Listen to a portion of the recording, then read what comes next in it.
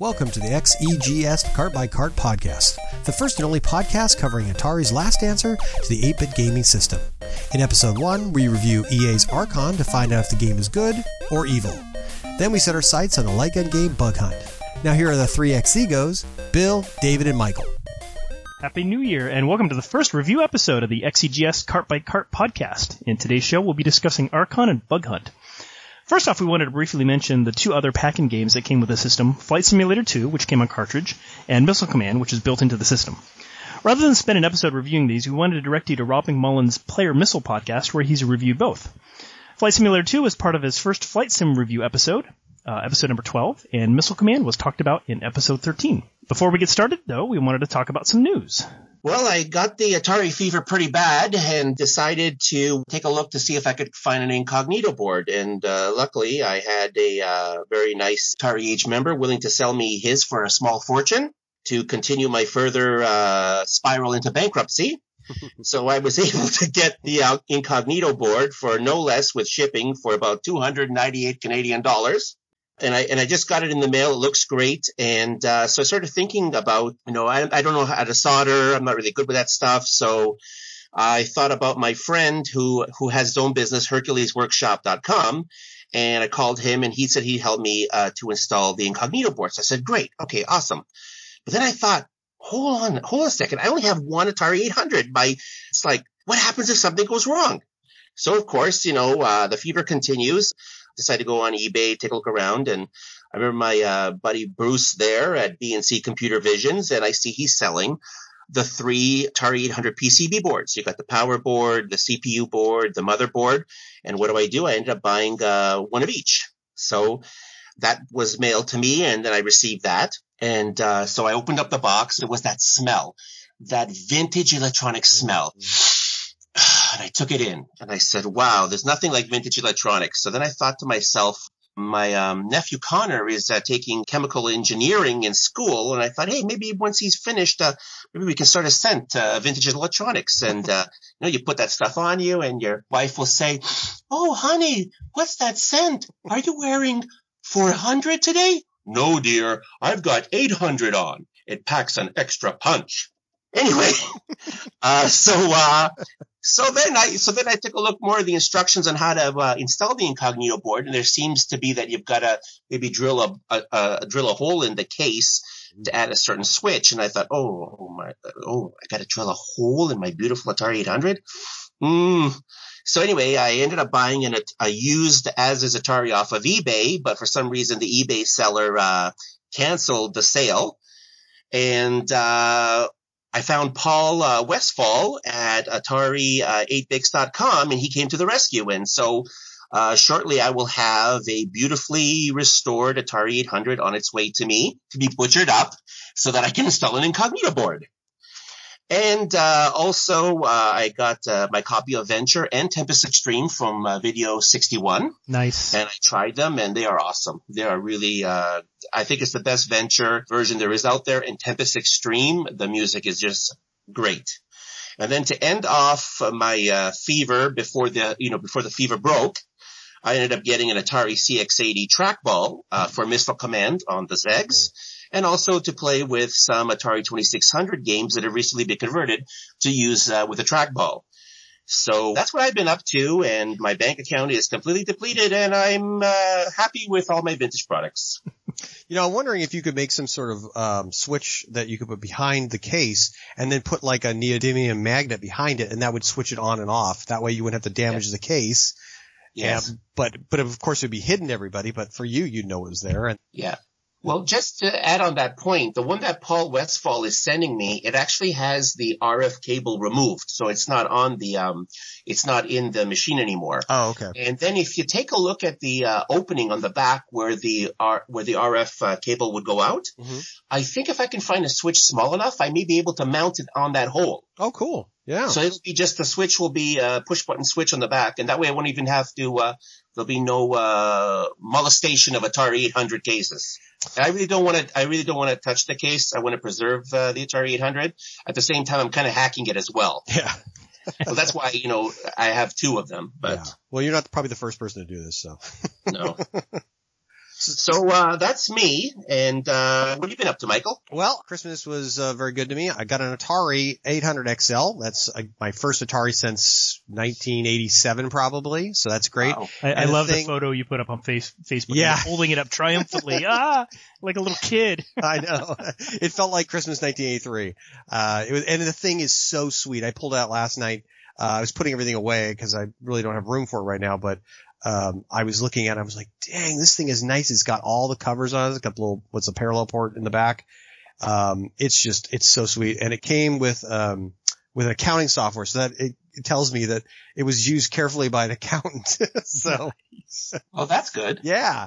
And then, so a guy promised me an Apple II GS. Unfortunately, he passed a few months ago, but his family was nice enough to, honor the agreement, which was just give me your old hardware. And I got 2 Apple GSs plus Apple IIc monitor, green screen, which is beautiful except for it makes a nice high pitched whiny sound and smells like ozone. So that means there's a spark going across there. So I'm going to turn that thing on again until I get inside there. And it also came with a 3.5 and a 5.25 inch floppy drive. And then I also want to get a floppy solution for my Atari. So I started looking around, but there's, so much information. I thought, wouldn't it be nice to have it in one spot and kind of a comparison of all the things so people just look at it. So I started compiling that list and, hope to publish that soon. And then, my youngest daughter and I are working on a logo for the Floppy Days podcast. So, we're getting through that. She's got her ideas. I got mine. I might even just come up with 2. You might have heard that the Player Missile podcast is on hiatus. So I get a little more time to spend on other projects. I love to do the stuff for Rob, but at the same time, so much going on right now, New Year, lots of other things going on with around the house and stuff. So it's nice to have a little extra time. But I spent some of that time doing a short segment for the Floppy Days podcast called Memories of the TI-99. So hopefully they'll publish that. Oh, that's great because I love that podcast and I'll be interesting to listen to you talk about the TI-99. Yeah, it's very short, but tune in and listen. And I've been listening, of course, to my podcasts. And one of the podcasts I listened to was Antic, which gave us a shout out to us, which is very nice. But I have some stuff here. I'm calling out Kevin, a little bit of Brad, but mostly Kevin. So he said that he didn't like the way we started the podcast at episode 0, excuse me. And of course, Bill and I are coders, and we start counting at what number? 0. Exactly. So all good coders count at 0. So that's why we started there. They complained a little bit about our show length. Now, of course, it was 2 hours or just under 2 hours, but we had so much to cover. I don't think they, even on their, initial episode covered as much as what Bill covered. Very thorough. And so I, looked back and I noticed that their last couple episodes, episode 27 was over 2 hours and 28 was hour 47. So not that long in comparison. No. And the final thing, Kevin called us out saying we're warm and fuzzy. Now, I didn't exactly know. I don't think we had a love fest or anything as far as I remember.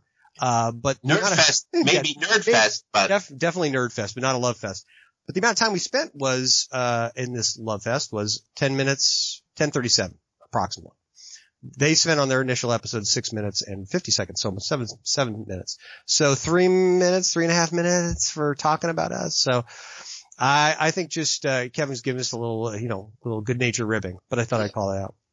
And, last thing, my oldest daughter just told me tonight that she got nominated or actually awarded biggest gamer in school. So they get to take pictures of her and put her in their yearbook. So I'm very, very proud of that. Oh, awesome. You'll have to put something on the Facebook page. I will. I'll do that. With legions of fans. Exactly. Well, she's a co-president of their gaming club. And, so yeah, and I'm always there very supportive, but they haven't asked for my Pong unit yet. So I don't know why. I can't figure that out. Yeah, I can't figure that out either. That's one of the best games you could ever play. I know. Hey, listen, I got on my Atari 2600, I have, I think it's called Olympics. Video Olympics, yeah. Video Olympics.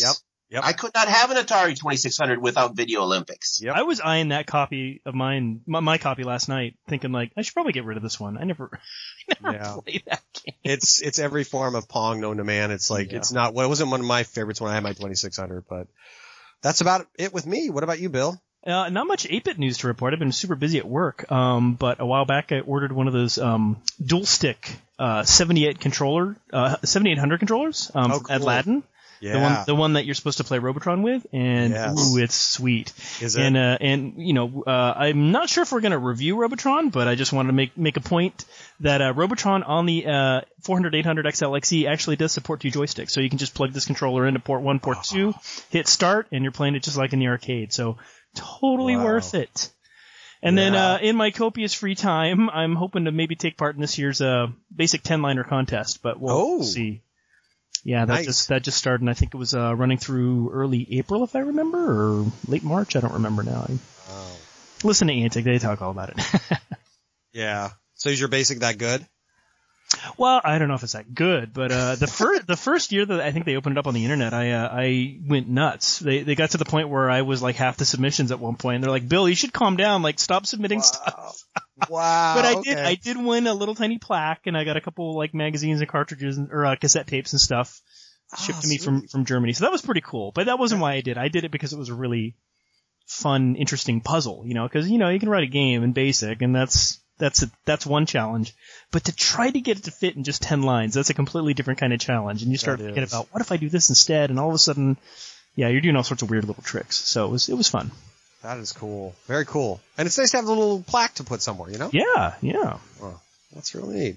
Well, let us know once if you complete it, let us know, and we can maybe share the program with people. Sure. Yeah, you bet. Now that I know that I can actually play Robotron with 2 sticks plugged into both ports, I remember seeing on eBay where they actually sold it. It's like a 2x4, but yep. The space so you can sink a 2600 joystick in there. Mm-hmm. So all I got to get is that 2x4 with 2 routed spaces. I can put a joystick in each, and there I go. Yeah. Well, and there's also Indiana Jones. That's a 2-stick game as well. So. Oh, on the 2600, yeah. That game is really hard if you forget that fact. That game is like, how do I do anything in this game? Yeah, and I actually played that game when I was younger, and I beat it, and I don't remember if I cheated or not. But I do remember it being quite difficult. Like, you had to line up at the right time, and it was one of those games. It's like, how would I know this unless I read somebody's, cheat sheets? Yep. Mm-hmm. So. Review 1. Fight. So this is my review of Archon. The official name of Archon is Archon the Light and the Dark, and it was an Electronic Arts game. It was made in 1983 on disc and 1987 for the cart, and the model number is RX8092. It's a strategy, turn-based action game, and the original developers were Freefall Associates. Programmer was Ann Westfall. We also have the designer, John Freeman. Paul Reich, the third, is the designer and did graphics. And he was a much younger guy, so I guess this was one of his first projects. On the cover is Phoenix versus Dragon, and in black and white. It's beautiful.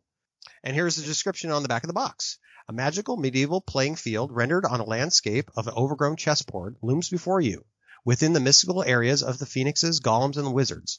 Like magical beings, their powers change as they move from square to square. When 2 opponents meet, the board explodes into a battlefield. Your pieces use their awesome powers to fight banshees, golems, and sorceresses. They cast spells and missiles. They pummel, pierce, and throw flames. They even take on each other's shapes and characteristics. You will need all your skill, dexterity, and wisdom to control and guide your side. Your magic rises and ebbs with the board's luminosity cycle.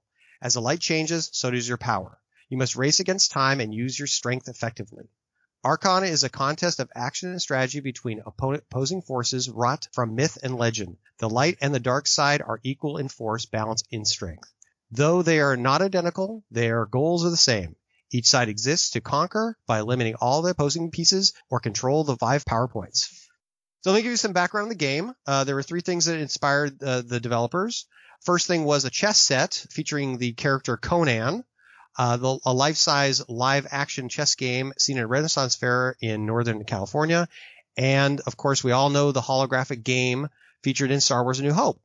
The game took 6 months to complete. At the same time, John Robert Leland, who's a programmer, and Paul Reich, the designer, were developing Murder on the Zindernuf.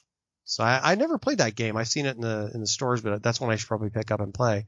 So EA approached the Freefall team after seeing their publication in a magazine that Freefall never even knew got published, which I thought was kind of funny. So they didn't even know that EA had seen the ad. And so when EA came to them, they were a little skeptical, like, who are these people? Both Archon and Murder were pitched to Trip Hawkins of EA at the same time. Game characters. So on the light side, you have a wizard, which is from English fantasy. You have a unicorn, which is from Greek. Archers, which come from Latin, French, and English. Nothing special there. The golem is Jewish. Valkyrie, of course, Norse. The genie, which is Arabic. Phoenix, Greek. And the knight is English. On the dark side, you have the sorceress, English fantasy. A basilisk, that's Greek. Manticore, Persian. The troll is from Norse mythology. Shapeshifter is common. Dragon is from Chinese and the Greek. Banshee is Irish, and Golem is European. Let's talk about the characters' abilities. So you have 3 types of movement. You have air, ground, and teleport. The weapons, there's 3 types, are melee, proximity, and projectile. They have different strengths. You have weak, moderate, and strong. The weapon speed is slow, medium, fast, and instant. Recharge time, very short, long, and very long. And lifeline lengths are very short, long, and very long, so similar. And by the way, the shapeshifter's abilities match the opponent they're fighting. For spells, they can only be performed by the wizard or sorceress. Each spell type can only cast once per game. You can't cast against characters on a PowerPoint. Each time a spell is cast, the magician becomes weaker, and the spells available to the magical characters, the sorceress and the wizard, are heal, shift time, revive, exchange places, summon elemental, and imprison, which keeps the character you cast against frozen in place for a period of time, but they can still fight. Michael? Yes. Michael, if I could just add, because Sure. I played this game quite a bit, Mhm. just in case people don't know what shift time means. Could you that's good. Yeah. explain that? Sure. So shift time, as the board changes from light to dark and dark to light, you can basically turn it around. So if you're, say, a light character and it starts to go into the dark, you can shift it and it'll come back to the light again. So it'll give you more, I should say this for the light characters, the light of the board, the more power they get. And the darker the board is, the more power the dark characters get. I guess it's worth pointing out that the board is basically like a checkerboard, but it's not black and white. There's kind of this pattern of black and white, and then this other color that gets lighter and darker. So there are spots that are always dark, spots that are always light, and then spots that change color over time as the game progresses. Yes. And I guess shift time basically just reverses the direction that the color change is going. Exactly. Yeah, so let's say, for example, the turn just started, and now what I'll call the neutral squares, the ones that change, from lighter to darker. So let's say your turn starts, and let's say you're the light side, and the neutral squares now turn to the dark side. So now you're at a disadvantage. So, for example, your wizard could do the spell of shift time, and then what happens is those neutral squares, which are now on the dark, will go back to the light, giving the advantage back to the light side. Is that correct? I think that's how it works. Yep, that's correct. Okay. So let's talk about the main play field. You have a 9x9 tile board, alternating light and dark, except for 19 luminous squares. The luminous squares back and forth from light to dark and dark to light through 6 shades. You have 5 PowerPoint squares, and you have a home position for the wizard and the sorceress. Those don't change shade. The battlefield features 2 characters, randomly placed obstructions, and a lifeline for each character. So one thing to point out, and it was built into the description on the back of the box, but you're playing this game basically on a chess field. But the minute 2 characters come to each other, they actually start fighting, and that's probably comes straight from Star Wars. But the screen expands. But the whole idea that just placing one character on top of another doesn't necessarily beat them and have that moving character take the spot. I think in the manual they said that it's not defeatist like chess is. Basically, if you have a pawn that drops onto a knight, pawn wins. But in this game, if you have a dragon against a troll, dragon's probably always going to win in case you're pretty lucky. So yeah. Well, then there's certain characters like the troll against the phoenix. The phoenix generally loses because he's got a certain cycle of his explosion, and I can always time it and get him. So there's certain characters that seem like they would lose to a more superior character, but it depends on how skillful you are. What I also like about the game is I like the randomly placed obstacles. Yeah. So they can either help you or not help you. as we know when we play this game, but it keeps it for me more fresh because when I get to that square, I never know which obstacles are going to pop up, where they're going to pop up. And that way it's a bit of kind of like a variety between, like, usually this is a game really, is one of my all-time favorite 2-player games. Yeah. So, I do like that. And, plus with the obstacles popping up, you just never know. Sometimes you can have this awesome, powerful character, let's say like the genie or something like that. And you've got some, smaller kind of like melee type character. But, if the awesome character gets that caught up on the obstacles, you might have a couple of chances to give him a whack.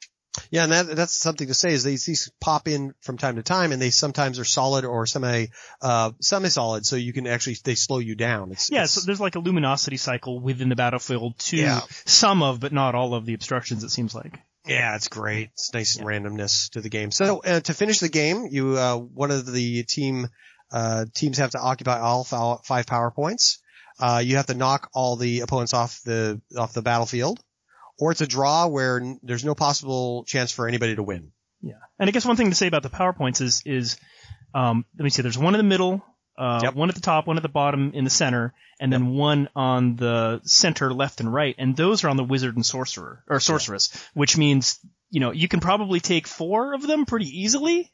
You start with one of them already, but then you have to, you gotta go basically against the boss, your opponent, to get that last one, so. Yeah, and it's not like you kill the king, there's no king in the game, but you can definitely those wizard and sorcerers are pretty powerful characters. Yeah. So to lose them is a great, I'm trying to think. It does not bode well for your side, let's put it that way. Exactly. So, let's talk about some of the legacy of the game Archon. So it was ported to many different systems. That includes the Apple II, Commodore 64, Amiga, IBM PC, Apple Macintosh, NES, Amstrad, CPC, ZX Spectrum, and PC-88. So there's no reason why you shouldn't be able to pick up this game and play it. So its follow-up was, of course, Archon 2, Adept. It's a 1984 sequel. And they also made it for the Apple II. And for Atari and Commodore 64, Amiga, Amstrad, CPC, and ZX Spectrum. Looks like the PC-88 was left out. Unfortunately, it was never released for cartridge, so we're never going to review it, at least for the Cart by Cart podcast. There's also Archon Ultra, which is a 1984 remake for MS-DOS, and Freefall made it as well. And it was published by SSI. I remember those guys, making a lot of strategy game. There's also Unholy War, which is a 1988 spiritual successor by Paul Reich III for the PlayStation and by Toys for Bob and published by Crystal Dynamics. There's also Combat Chess, which is a mini game very similar to Archon within 2004's Mortal Kombat Deception for the PS2, Xbox, GameCube, and PSP. There's in 2009 they made Archon Conquest for the iPhone by React Games, and it was licensed by Freefall. And you can still get it today via the App Store. And finally, you got Archon Classic, a 2010 Windows remake by React Games. I actually checked this one out on Steam, but you can play as the old characters, which is the old awesome. sprites. Yeah, it's really cool. So I saw them, and it's not just like you have to play as all sprites, the old sprites, and the new sprites. No, you can mix and match. Oh, that's funny. It's awesome. Oh, well, that's definitely, I'm going to get that definitely done. Yeah, it looks good too, and the battlefield looks great and all, so it's pretty cool.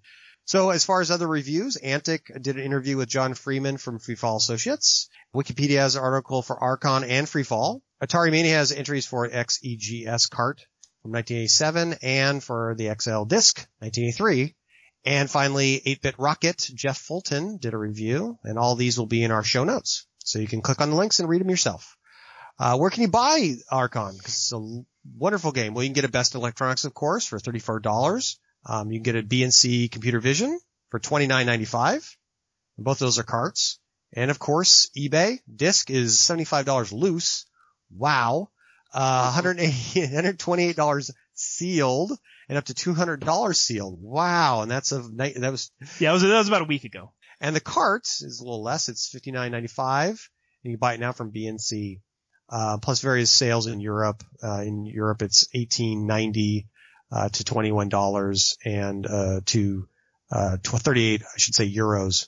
So, and that is of the 16th as well this year. So I'll just say this. I've Played both, and I don't notice any differences between the two. So I would say if you get it in a cart, go for the cheaper one. Yeah, and I picked up my cart of the game from BNC Computer Visions, and yeah, I paid $59.95, but it was a brand new, right? And it was worth every penny. And I played that for the review, so I really enjoyed it. So let's start with the review. So what do I like about the game? Well, first of all, I mentioned before, great mythology. I mean, there's lots of they pull from different types of mythology. The AI is very challenging. I played it myself just recently, and I barely won. The animation is very smooth, and the characters look very well defined. It wasn't like, what is that thing? I could make it out. I mean, it made complete sense. The playfield's very good. I like the chessboard idea, but it's slightly different, and it's ever changing. Spells, mix it up a little bit. Characters are pretty even. I looked at all of them, and some characters seem stronger than others, but they all seem to pretty much balance. The controls are very responsive, had no issues. I like the entry music. It's very catchy. Sounds are very good. And of course, the excellent cover art. And I would say if I could get myself just a picture of that, I would hang it on my wall. Excellent cover art. Hey, if you look at it, you'll notice that the dragon and the phoenix are kind of clinging to this kind of pentagon shaped Escher-esque cube box weird thing. Yeah. Yeah, so 5 power points right there, huh? Yeah, that's very nice. And of course the manual is excellent. I read through it. I found it online and read through it, and I have a link for that as well, but very well written. And it's got images and all that stuff, so it's well done. If I could just add, what I love about the old EA games that when they originally came on disc was how they were like record albums. That's exactly what I'm talking about. I mean, that's the whole point of it, and they did a little extra for the games. So what could be improved? So the health, you can see the health of the characters when you're fighting on the battlefield. But there are times when I want to heal a character. When you mouse over them, or I shouldn't say mouse over them, but you move over them with your cursor, you can't tell if they need healing or not. So they should have exposed that.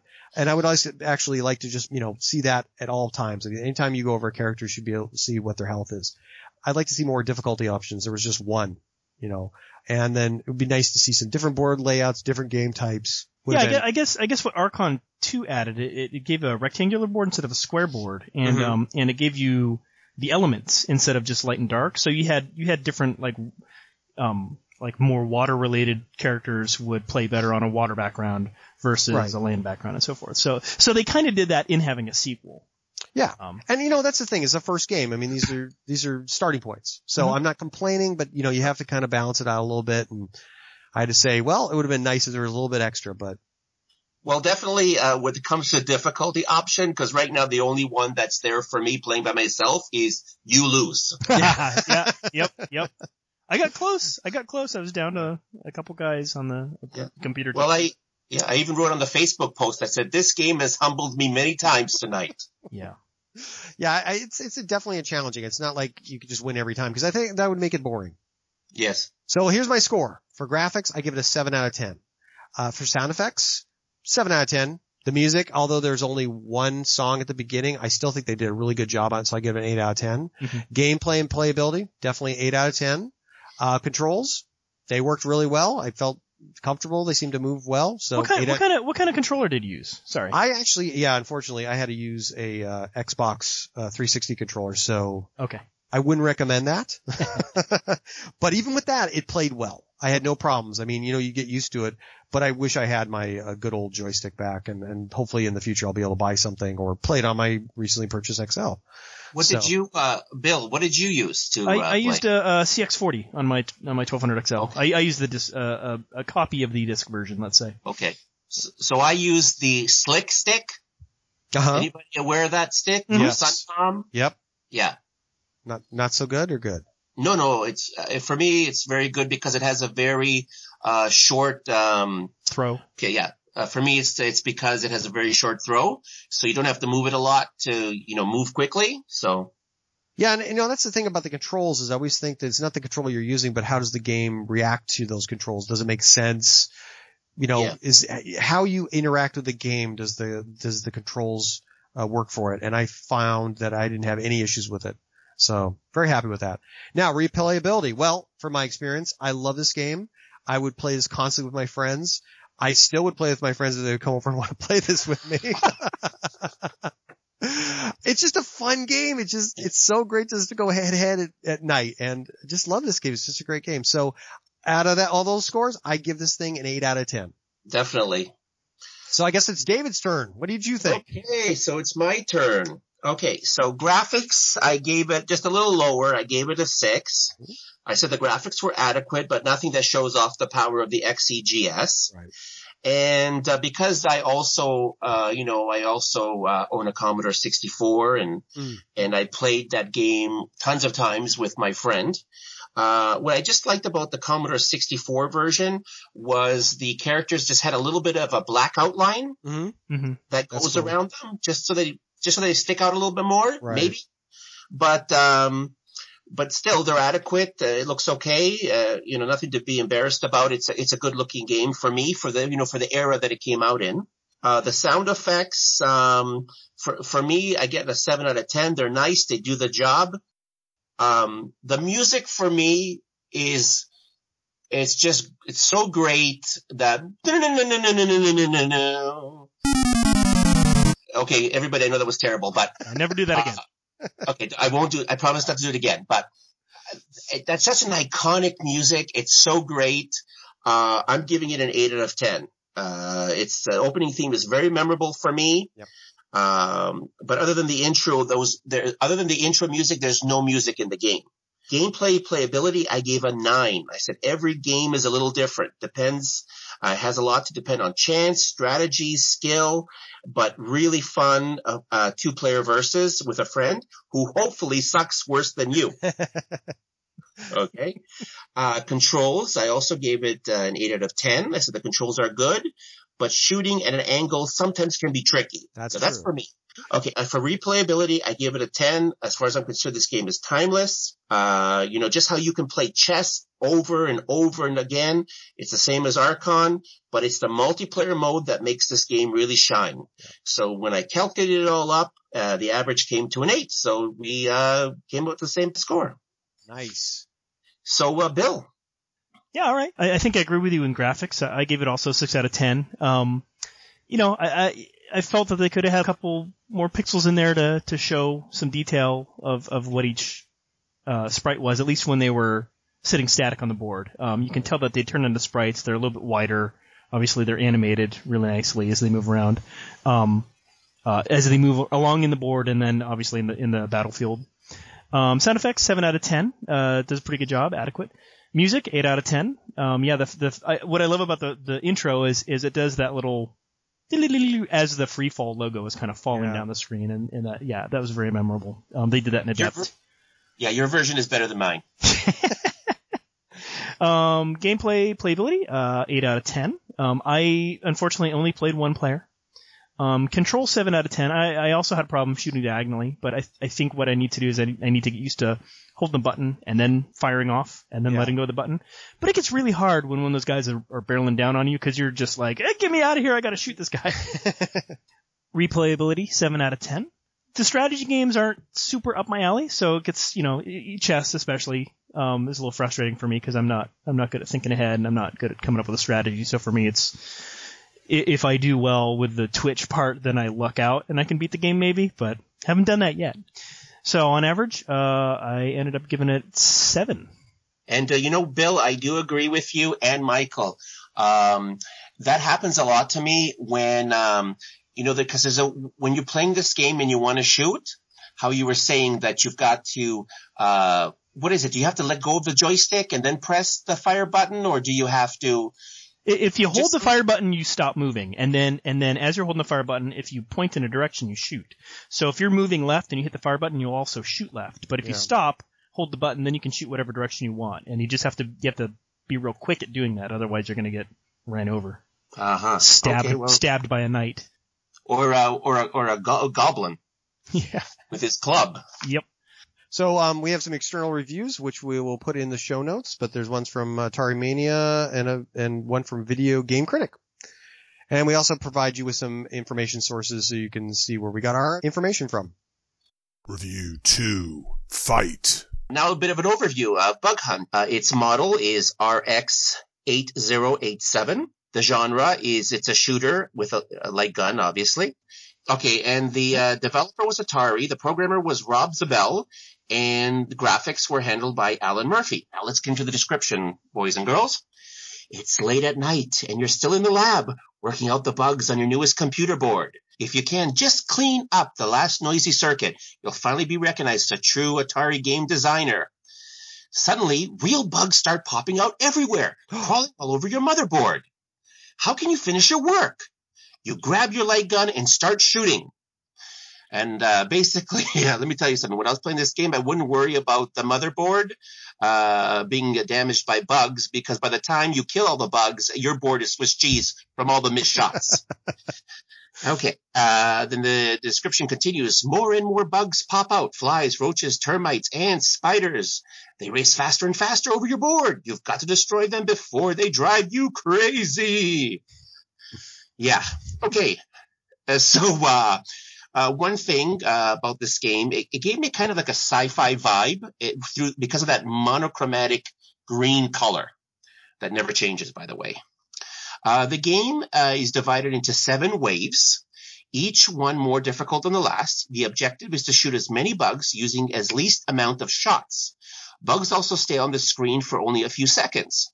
The wave ends when the last bug is hit or disappears, or you can't take it anymore. You throw the light gun on the ground and run away. So it's basically like whack-a-mole from a distance. That's right. Okay? Oh, I never thought of it like that. Yeah. Okay, the smaller the target, the more points it's worth. A frog is 100 points. A frog, where the hell does a frog become a hardware bug? And plus, this lazy frog doesn't even bother eating the bugs for me. Yeah. Okay? And he's only worth 100 points. Okay? And then he's probably the slowest and the biggest one to shoot. That's why he's only worth 100 points.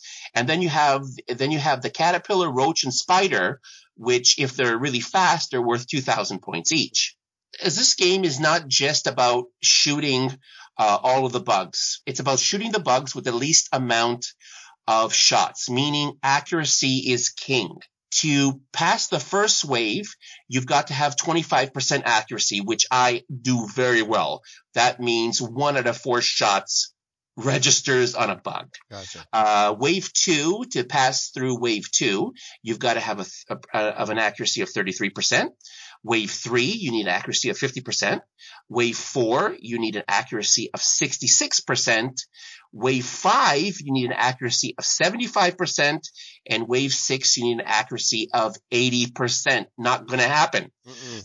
It's got an interesting humor to it because depending on your final score, you're given a title or a rank. Now, what's interesting is because this was a game made by coders or programmers, the lowest rank would be normally the highest rank in the corporate ladder. So if you really suck at it, you're a CEO. And if you are really good, and you're like you're on the top, you're a troubleshooter. Okay, so the best I could do was director, which I believe is about 30,000 to 39,999 points. Yeah. Okay. Yeah, So I was pretty much the director too, so. And that's with the mouse. I was the director of my own destruction. Yes. Okay, so graphics. What do I give for graphics? Well, I gave it a 5 out of 10. The playfield has good detail. The bugs have good animation, but the monochrome green sci-fi look fades fast. All the levels look exactly the same. There's no variety in the levels. And it does not, and this game does not show off the power of the system. And it's not as fun as Nintendo's Duck Hunt. Not that Duck Hunt is any more challenging, but the variety of colors makes it more visually appealing on the eyes. Yeah. The sound effects, I would give it a 5. There are only a handful of sounds, but they get the job done. Nothing memorable. I give it a 0 for music, as it has no music. For gameplay and playability, I give it a 5 out of 10. Now, that will depend on your light gun's alignment and the size of the screen you're playing on. Now, I was playing on a Commodore 1702 13-inch monitor. So just imagine me, my 13-inch monitor is set up, my Zegs is on top of the monitor. I didn't want to cheat. I took a look at the length of the cord of the light gun. It's over 6 feet. So I'm sitting on a chair. I got the light gun in one hand. I got a tape measure in the other. Okay, so here I am at 6.5 feet, 6 feet away from the screen. Can't hit anything. Slowly move up. This game became playable for me on a 13-inch screen at 2 feet. So basically, the nozzle had to be 2 feet away from the screen in order for me to, in order to have a decent amount of accuracy. One of the problems I did find in it is this game, you just have to use the light gun. There's no joystick required. You select what game you're playing, everything's done through the light gun. But somehow on the screen, on the bottom, there'll be two options. One will say, one-player game or two-player game. I found when the game was over, in order for me to restart the game, I found it so difficult to shoot the one-player option that usually I'd have to bend over, lean over to get close enough to shoot that so I could start a new game. Not sure why exactly that is, but that's how it was for me. So my average for this game is a solid 3. But if I didn't factor in the music, it makes it to a 4. Now, I just want to say, this is not an awful game. This is not a terribly coded game.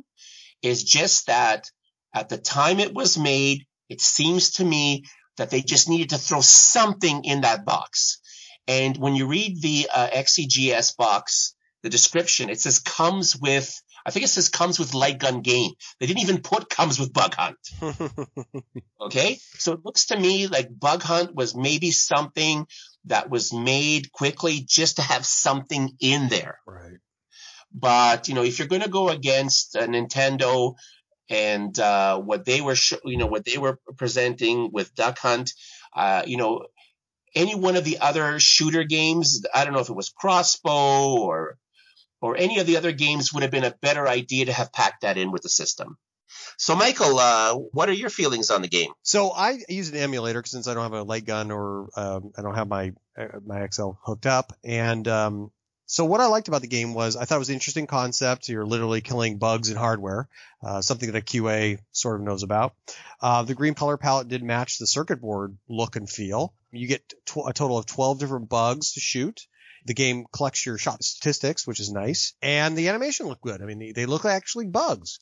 What could be improved? Well, the hit detection isn't good. I actually saw where an explosion happened on, say, the frog, hit him in the leg, did not kill him. So you have to hit him dead center, or at least, within a certain hit box. David, you mentioned this. Mm-hmm. A frog is not a bug. No. And frogs eat bugs. That's right. Spiders kill bugs.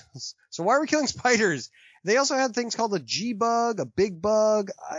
Why not just use regular bugs? I mean, they had some bugs that were bugs and some bugs that were not real bugs. I didn't quite understand that. So, I know what about ladybugs? I mean, there's praying mantis. I don't know. You only have one game. You shoot the bugs. That's it. Color palette is boring. It's total green. I mean, I understand I said it matches the hardware look, but there could have been so much more done with it. You get 3 sounds. You get including the intro, but it's pretty much the same as one of the other ones, but you get a shot boom, you get a kill buzz, and you get a bugs appear bloop. That's all you get. I didn't understand what the title screen was. The picture is, I don't know. What is that thing? And, I pulled up the manual. Lousy cover art. I mean, I swear to God, it looks like a 13-year-old drew that thing. It's terrible. So, what do I give graphics? I'm going to say 6 out of 10. Just because I think the animation looked like insects, I'll give it that, and it wasn't terrible. Sound effects, 5. Music, no music, 0. Gameplay, playability, 5. Controls, 4. I mean, I'm using a mouse, but like I said, the hit detection really was a takeaway. And replayability, 3. I would see playing this maybe 15 minutes when you get the system, and it goes in the box. So maybe I'm being generous with that replayability. Maybe when you have friends come over. So that averages out to about a 4. And Bill, what do you think? Well, I only got as far as watching a YouTube video. And I had better things to do with my... Hold on a second. Do you mean to tell me that Michael and I had to suffer playing this game, and all you did was watch a lame YouTube video? I looked up the background and the developers, and yeah. Hey, I can hazard pay for this, right? Yeah, I don't know. I mean, I didn't even find Duck Hunt that interesting. I don't have a physical light gun. I didn't have time to find a ROM for this thing and try it out in an emulator, so I just watched the video and I called it a day. I'm sorry, guys. That's okay. But yeah, it's not going to be a very high review. Graphics, I gave it a 5 out of 10. I liked the detail, but the monochromatic color was a little boring after a while. Like, they could have at least palette cycled it a little bit or done some kind of tricks maybe to like make it interesting, like things could be invisible for a while, or I don't know. Even if they made the bugs different colors. From a technical standpoint, I understand why they couldn't, because they weren't trying to do anything fancy, but it would be really easy to make the entire screen shades of red or shades of green, blue, or shades of yellow or something like that. But they just kept green. So yeah, I give 5 out of 10 for the graphics. It's pretty nice looking art, but well, and you were saying about you could do tricks. I mean, they were in grids. They had complete control over where everything was. They could have done, horizontal blanks or something to make certain bugs, like don't put the same bug in the same spot at the same time, but use different colors. Yeah. And color differently. It's just like, it was lazy. But like I said, maybe it was an afterthought. Yeah, I think I get the feeling this was a rushed game. It'd be interesting to talk to the developers. But sound effects, I gave it a 4 out of 10. If they haven't come out of hiding. I've actually I knew Alan. I worked with him at a mobile game company. And, you're kidding? Yeah. And, wow. Yeah, I'm friends with him on Facebook. He moved to Hawaii. So I never get to see him anymore, but yeah, it's... So anyway, yeah, right.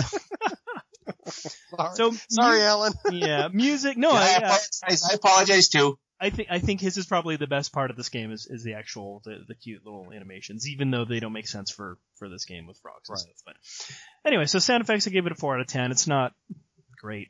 That might even be kind of high if I think back to it. Music 0, so it's either 0 or NA. So I didn't get a chance to play, so I'm not going to include those in my average. So it's between a 3 and a 4, depending on if I ding it for not having music. Right. Yeah. So that's it. That's me. Okay, well, you know what? For a list of external reviews, see the show notes. We'll post them up. But generally, the average was around 4 out of 10 and all the way up to 8 out of 10. So, it's not a game for everybody, but some people do like it, and that's fine. Information sources, the game manual, it'll be up on the show notes. So for additional information, take a look at our website. We'll post it on the show notes, link to the game manual, other ports and reviews. We have an interview with Antic, with Alan Murphy. And where to buy this if you actually still want to buy this after listening to this review. Best Electronics has it for sale. It's about $12. BNC Computer Visions, card only, about $20. eBay, if you get it with the light gun, it's around $39, but otherwise it runs the gamut from $3 to $30. Wow. And a light gun on its own will cost you anywhere from $25 and up. So we talked about, I forget if we talked about in the very first episode about, and I'm guessing most listeners to our show already know this, but these optical light guns, they work with CRT TVs and monitors. They do not work with a modern LCD or LED stuff because it's looking for a particular signal and speed and flashing colors and stuff. So yeah, if you don't want to dig out an old monitor and get a light gun and play this game, then don't do it, I guess. But if you do, you can go to any thrift store and they'll have one for you. Yep. So not monitor, but TVs. They're plentiful. Or on the curb sometimes. Yeah. I see that. No, I don't have room for that. Yeah. Exactly. All right, so that's about it for this episode. We want to thank everyone for their feedback. We've run out of time for this episode, but we'll read your feedback in our next edition. But in the meantime, we received an audio submission from Shinto of the Jaguar Game by Game podcast, so let's hear what he has to say. There was an early episode of the Atari 2600 Game by Game podcast, episode 25, covering Activision's skiing. In my audio submission for that episode, I talk about a major, awesome going-out-of-business sale. I think the year was 1991, and the store was called Children's Palace. It was the stuff of dreams to an Atari fan. Have you ever wondered if some toy store might have old boxes of Atari stuff sitting in the back room unwanted by them, but desperately wanted by you? The store opened up that back room when it went out of business, and there were old boxes of Atari stuff. Every weekend, the store increased the discount percentage. Everything must go 25% off, everything 30% off, everything 35% off, and so forth. By the time it hit 50% off, we would beg our parents to take us down there. It was about a 45-minute drive, and they did, twice. We bought as many 2600 games as we could afford, sure, but there was more. I found a new in-box XE game system with a $25 price tag on it. It didn't seem right, $25. It almost looked like someone stuck a different price tag on it. We didn't. I don't know why someone would swap price tags and then leave it, but I have no other explanation. So when I took it up to the counter, the girl ringing us up took a good long look at that price tag, expecting the same thing we did, but in the end she shrugged and rung it up. I bought a brand new Atari XEGS in box for $12.50. I knew about the XE, and I drooled over the XE, at least from a distance, as it stayed well out of reach behind the counter at KB Toy Store, our usual video game purchasing destination. The system box looked awesome, the game boxes looked awesome. I would stare at the box art for Hardball, which featured a screenshot from the game, and that picture was the absolute pinnacle of what I thought video games could look like. It was stunningly realistic at the time. So the XE was something I wanted, but could in no way afford. Not until Children's Palace went out of business, and I found that box with a sketchy price tag on it. We went back for, I think it was 80% off weekend, and they never went above 80. I stocked up on other Atari 8-bit computer games. I didn't have an 8-bit computer, so once I knew these games were compatible, I bought all I could afford. It was always funny, those giant 8-bit game boxes with the tiny actual cart inside. I love the look of the XE console. It was so modern and edgy. I love the color of the light gray CX40 joystick. Even though it was technically the same joystick I'd been using for 8+ years on the 2600, it still looked really cool. The light gun was neat, though with its straight handle, it was not as intimidating as the NES Zapper. It looked like something could screw into the back of that gun, but we never could figure out what. The keyboard was mushy and somewhat unpleasant to use, but this was the first computer that I had all to myself. I wrote basic programs, which I couldn't save. I played with Logo a bit, the cartridge I'd bought on 80% off day. I had used Logo a few years prior in elementary school on the Apple II, so it was familiar, but didn't really hold my interest. The XE game cartridges, though, they were awesome. I can't explain it. They're certainly cheaper than the old 8-bit carts with the metal back and the cool dust flap, but there's something that I really like about the XE-style carts. Now, there were two kinds of carts, the ones with the ridges all around, and the ones that were smooth but have the lip on the back to help remove them from the console. I prefer the ones with the ridges. Sure, there's no top label, and the edge connector is exposed, but the carts are small and sturdy and just plain fun to handle. Yeah, I can't explain that. Something else I bought on 80% off day, a book on Atari 800 computers, a programmer's reference guide for the Atari 400-800 computers, Sam's guide. And a tape recorder, the kind you lay flat on the table and has a pop-up cassette tray in the middle. I wanted to be able to hook up that recorder to my XE in order to play Blackjack and Scram, which I had bought on cassette tape at 80% off. I did say I bought all I could, but also to save some of my programs I was writing. I did a lot of programming in GW Basic on my dad's 8088, but the graphics and sound capabilities of the Atari made for some much cooler possibilities, and I didn't really want to get into it unless I had a way to save them.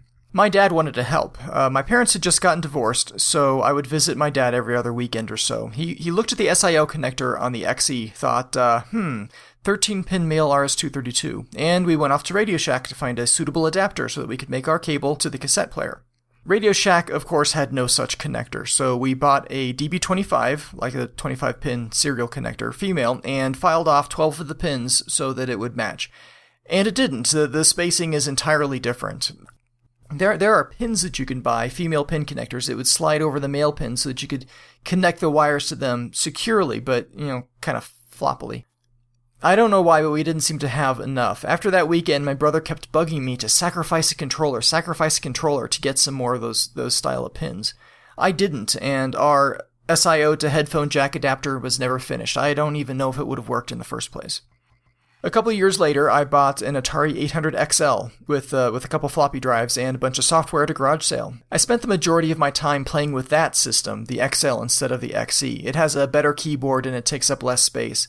But I still have a definite soft spot for the Atari XEGS.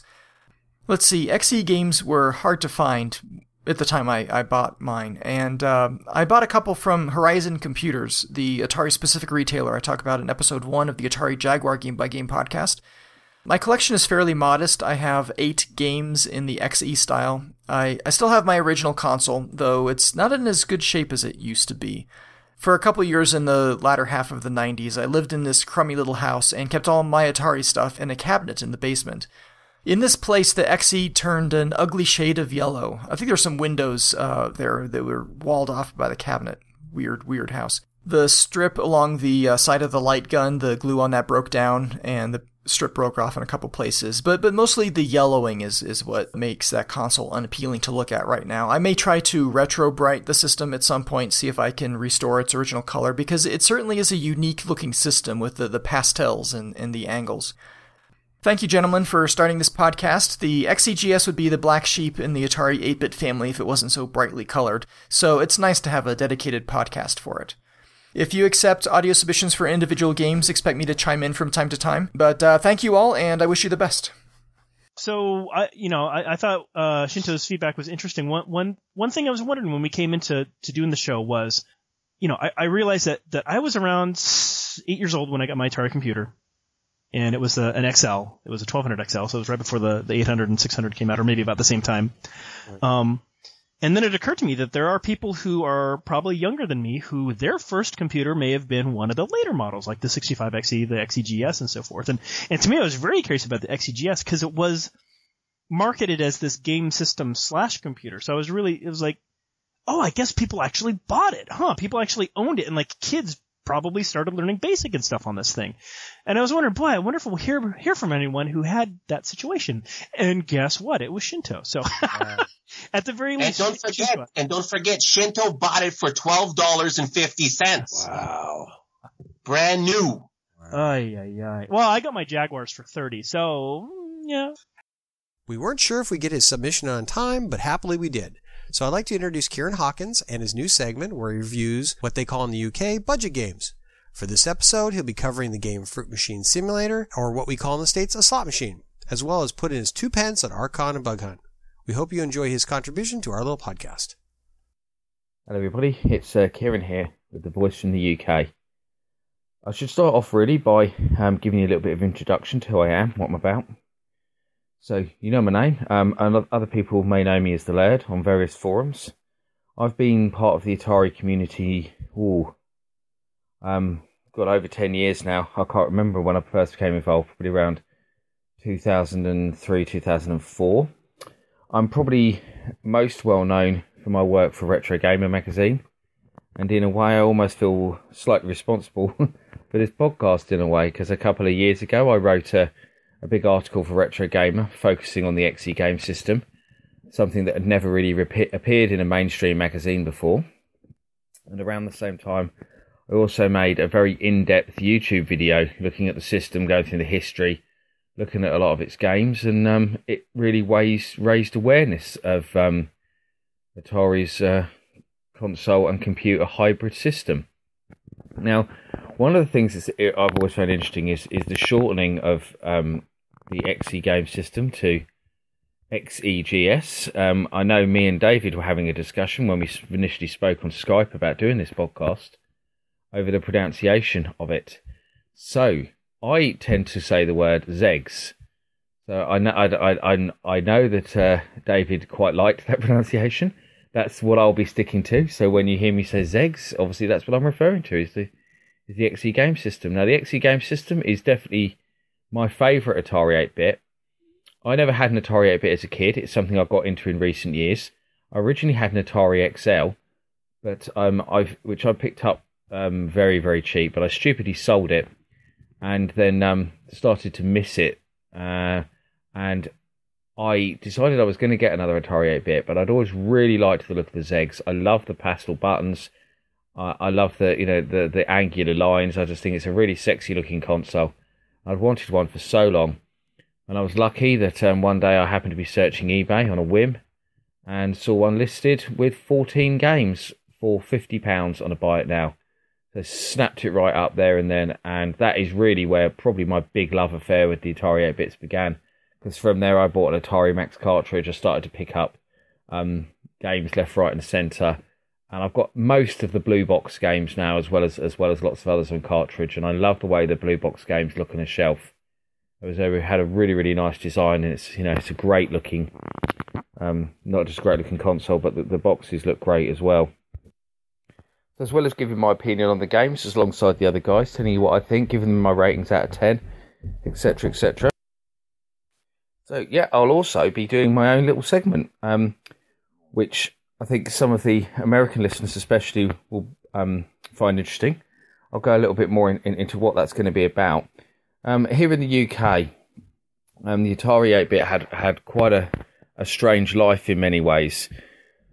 We had the Atari 400 and 800, the same as everyone else did back in the early 80s, and the machines were never massively successful over here, mainly due to the price.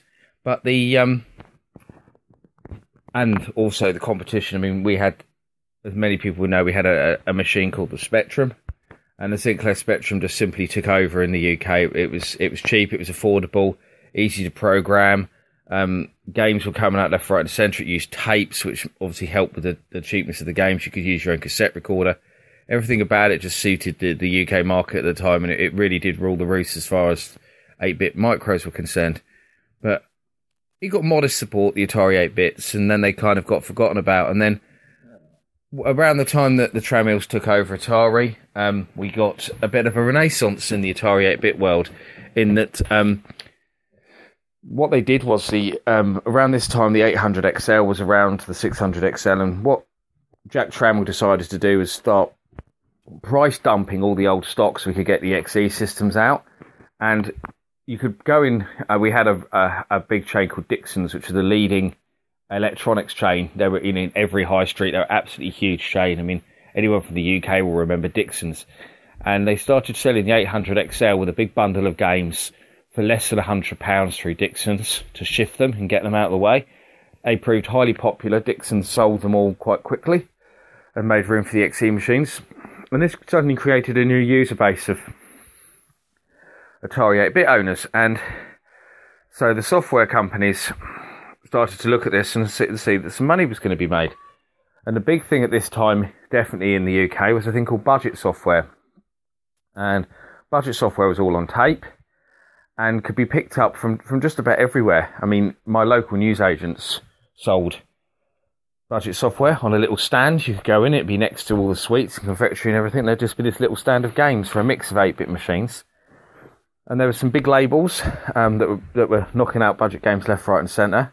And some of these labels will definitely be familiar to pretty much anyone interested in gaming. I mean, Codemasters, probably one of the best examples. They were a budget label. They went on to do really big things, creating things like the Game Genie and, still going to this very day, specialising in racing games, like the Dirt series, Colin McRae, etc, etc. Codemasters were a very popular budget label. They started supporting the Atari with a few titles. We also had other labels like Players and Atlantis. We had Mastertronic, who were part of Virgin Games. Obviously, everyone knows who they are, with Richard Branson at the helm. And there was more companies. There was companies like Kix and Ocean's Hit Squad range, which were supporting the budget scene with re-releases of older titles. And these games were proving popular, so people were stocking them, and more titles continued to come along the way. But obviously, with these titles being very much confined to the UK market, a lot of Americans never got to sample a lot of these games. But there were some really fine games released over this period on the budget label, and I think what I'm going to be doing is through the Segs podcast episodes is introducing you to some of those budget games that you might not know about, that were released with the XE systems in mind, and so you can hunt them down, take a look, and see what you think of them. And let's go back a little bit, rewind, and talk about the two games we're looking at in this episode. I'm not going to go massive in depth and tell you about them. I'll leave that up to the other guys, but I will obviously give you my views and any additional trivia that I feel I can add. So the first game is Archon, obviously by Electronic Arts. It's a very original title, which I think it's got a lot of unique things about it, the way it's a kind of mixing chess and kind of a strategy war game and all these other elements. And It's a strange title. When I first picked it up, I didn't really know what it was about, and it took me a while to get into. And I'm not one for reading the instructions, but with this, I really had to before I got into it. And I can appreciate why people rave so much about it. I'd say it's still probably not a game for my tastes, but I can see, why people like it. The graphics are a little bit crude, and there isn't much in-game sound, but what's there, I suppose, does the job. It's certainly no worse than the other 8-bit versions that appeared for other machines. So Archon for me would be, I'd give it a 7 out of 10, certainly. And the second game on the list today is Bug Hunt. Bug Hunt was bundled with the deluxe version of the XE game system. So it was included with the system to be played with the XG1 light gun. So you had something to use that with.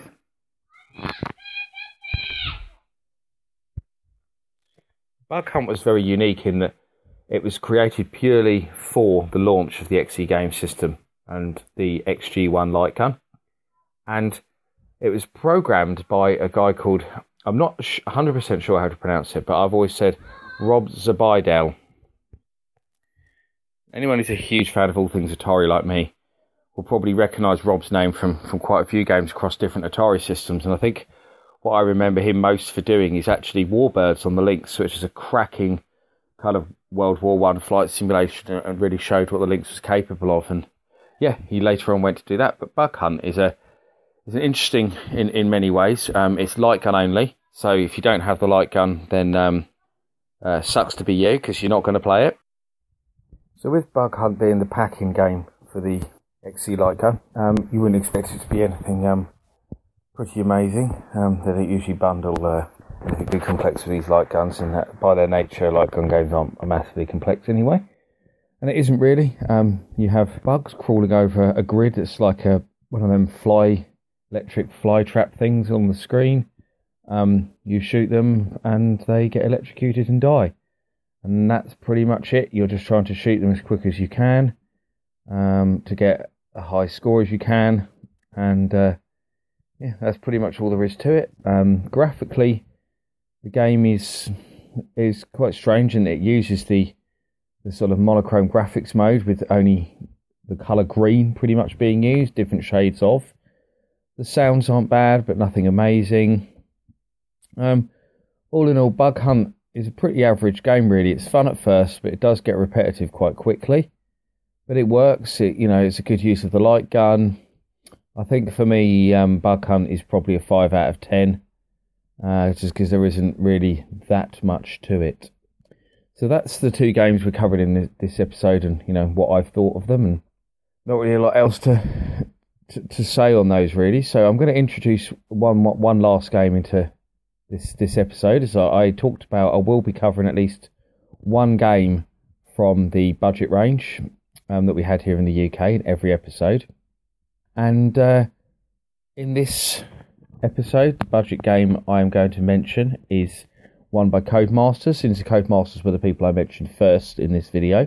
And I say they did a few quite nice budget games to Atari 8-bit. And the first one I'm going to mention is Fruit Machine Simulator. Now, one thing that Codemasters became really well known for, especially with their Spectrum releases, was using the word simulator. They released a simulator of pretty much everything under the sun. I can't think of much they didn't simulate. We had ATV simulator, we had jet bike simulator, we had skiing simulator, golf simulator, tennis simulator, you name it, they did a simulator of it. We did get a few of these simulator games in the Atari 8-bit, and one of them was Fruit Machine Simulator. The name pretty much says it all. This is a simulation of a fruit machine, but it's a very good one. Now, I first enjoyed this game on the Spectrum, and so I was pleased to see there was an Atari 8-bit version, and the Atari 8-bit version is very different. So again, it was branded as an XE game to coincide with the release of the XE machines. Came on tape, I believe was $2.99 to buy in the shops, if I remember correctly.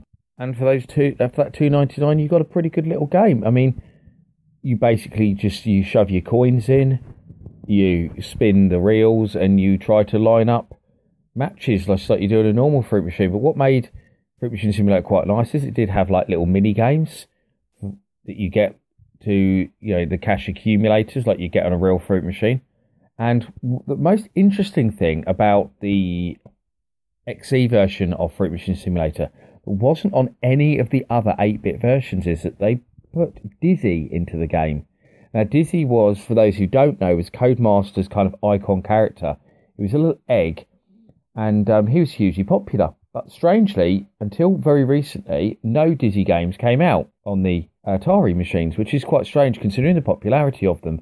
And Dizzy came out on a lot of other systems, and quite recently we did actually get a very nice port of Treasure Island Dizzy to the Atari. So that was the first time we'd seen Dizzy in a proper Dizzy game. But he does appear in Fruit Machine Simulator, which is quite funny, because I suppose a lot of Atari 8-bit owners might not have been that familiar with him, and they might not have known why he was there. But yeah, he's in the game. He takes part in the sub games, which I thought was really nice to see Dizzy there. And it adds a little bit more fun to the game. And Fruit Machine Simulator, it is one of these things that pretty much does what it says on the tin. There's not a lot to say about it. You're never going to win any real money, which a lot of people with these kind of gambling games like casino games, Fruit Machine games, some people see them as completely pointless because you don't win any actual money. And there is a certain element of chance and luck to it. You are just hoping to get good scores. I find something quite therapeutic about them. I can just sit when I can't decide what else to play. I can quite happily sit there spinning the dials and watching and just enjoying it, really. It's kind of turn your brain off and sit back and play it for a little while I decide what else you want to do. And I don't know what it is about Fruit Machine Simulator, but it's always a game I've really enjoyed. And I think if you're an 8-bit owner and you've never played it, I think it's well worth checking out. Get it on your Atari Max cartridge if you're being a purist, as this podcast suggests you should be, and using the XE game system to play your games.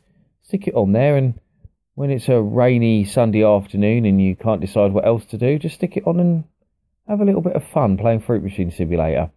For me, it's a 7 out of 10. It's got really nice graphics, it's got good sound. It's not going to blow you away, but you're going to have a lot of fun playing it. So I hope you've enjoyed my little segment here, my views from the UK. If there's any specific questions that anyone out there has about the UK scene and anything you'd particularly like us to cover, especially the Americans, then please let me know, because I'd happily use my knowledge to expand a little bit more about the UK scene. Or even if you want to know more about the history of the XE game system, I'll be happy to give you some insight there. I've spoken to all the key people involved with the system over the years and how it was marketed and what it was all about. So any sort of questions you have, please feel free again to send them into the podcast, and I will endeavour to do my best to answer them for you. And I will see you all again on the next episode. Thanks for listening. Goodbye. In our next episode, Bill joins a couple of brothers to take on some plumbing problems in Mario Brothers, and I take on and I take to the skies as the First World War erupts in Blue Max. Okay, can somebody do a better gun sound, please? Pew, pew, pew. Okay, Wow, that's definitely better. Yeah, okay. We can be found at our website, www.xegs8bit.com. We're also on Twitter at twitter.com/xegs8bitpodcast, as well as Facebook at www.facebook.com/AtariXEGS.and.8bit.game.podcast. Well, it was a lot of fun like usual. I hope everybody's enjoyed listening. And thanks a lot to everybody who gave their feedback. We'll definitely will be reading it out next episode. And until then, have you played Atari today? Game on.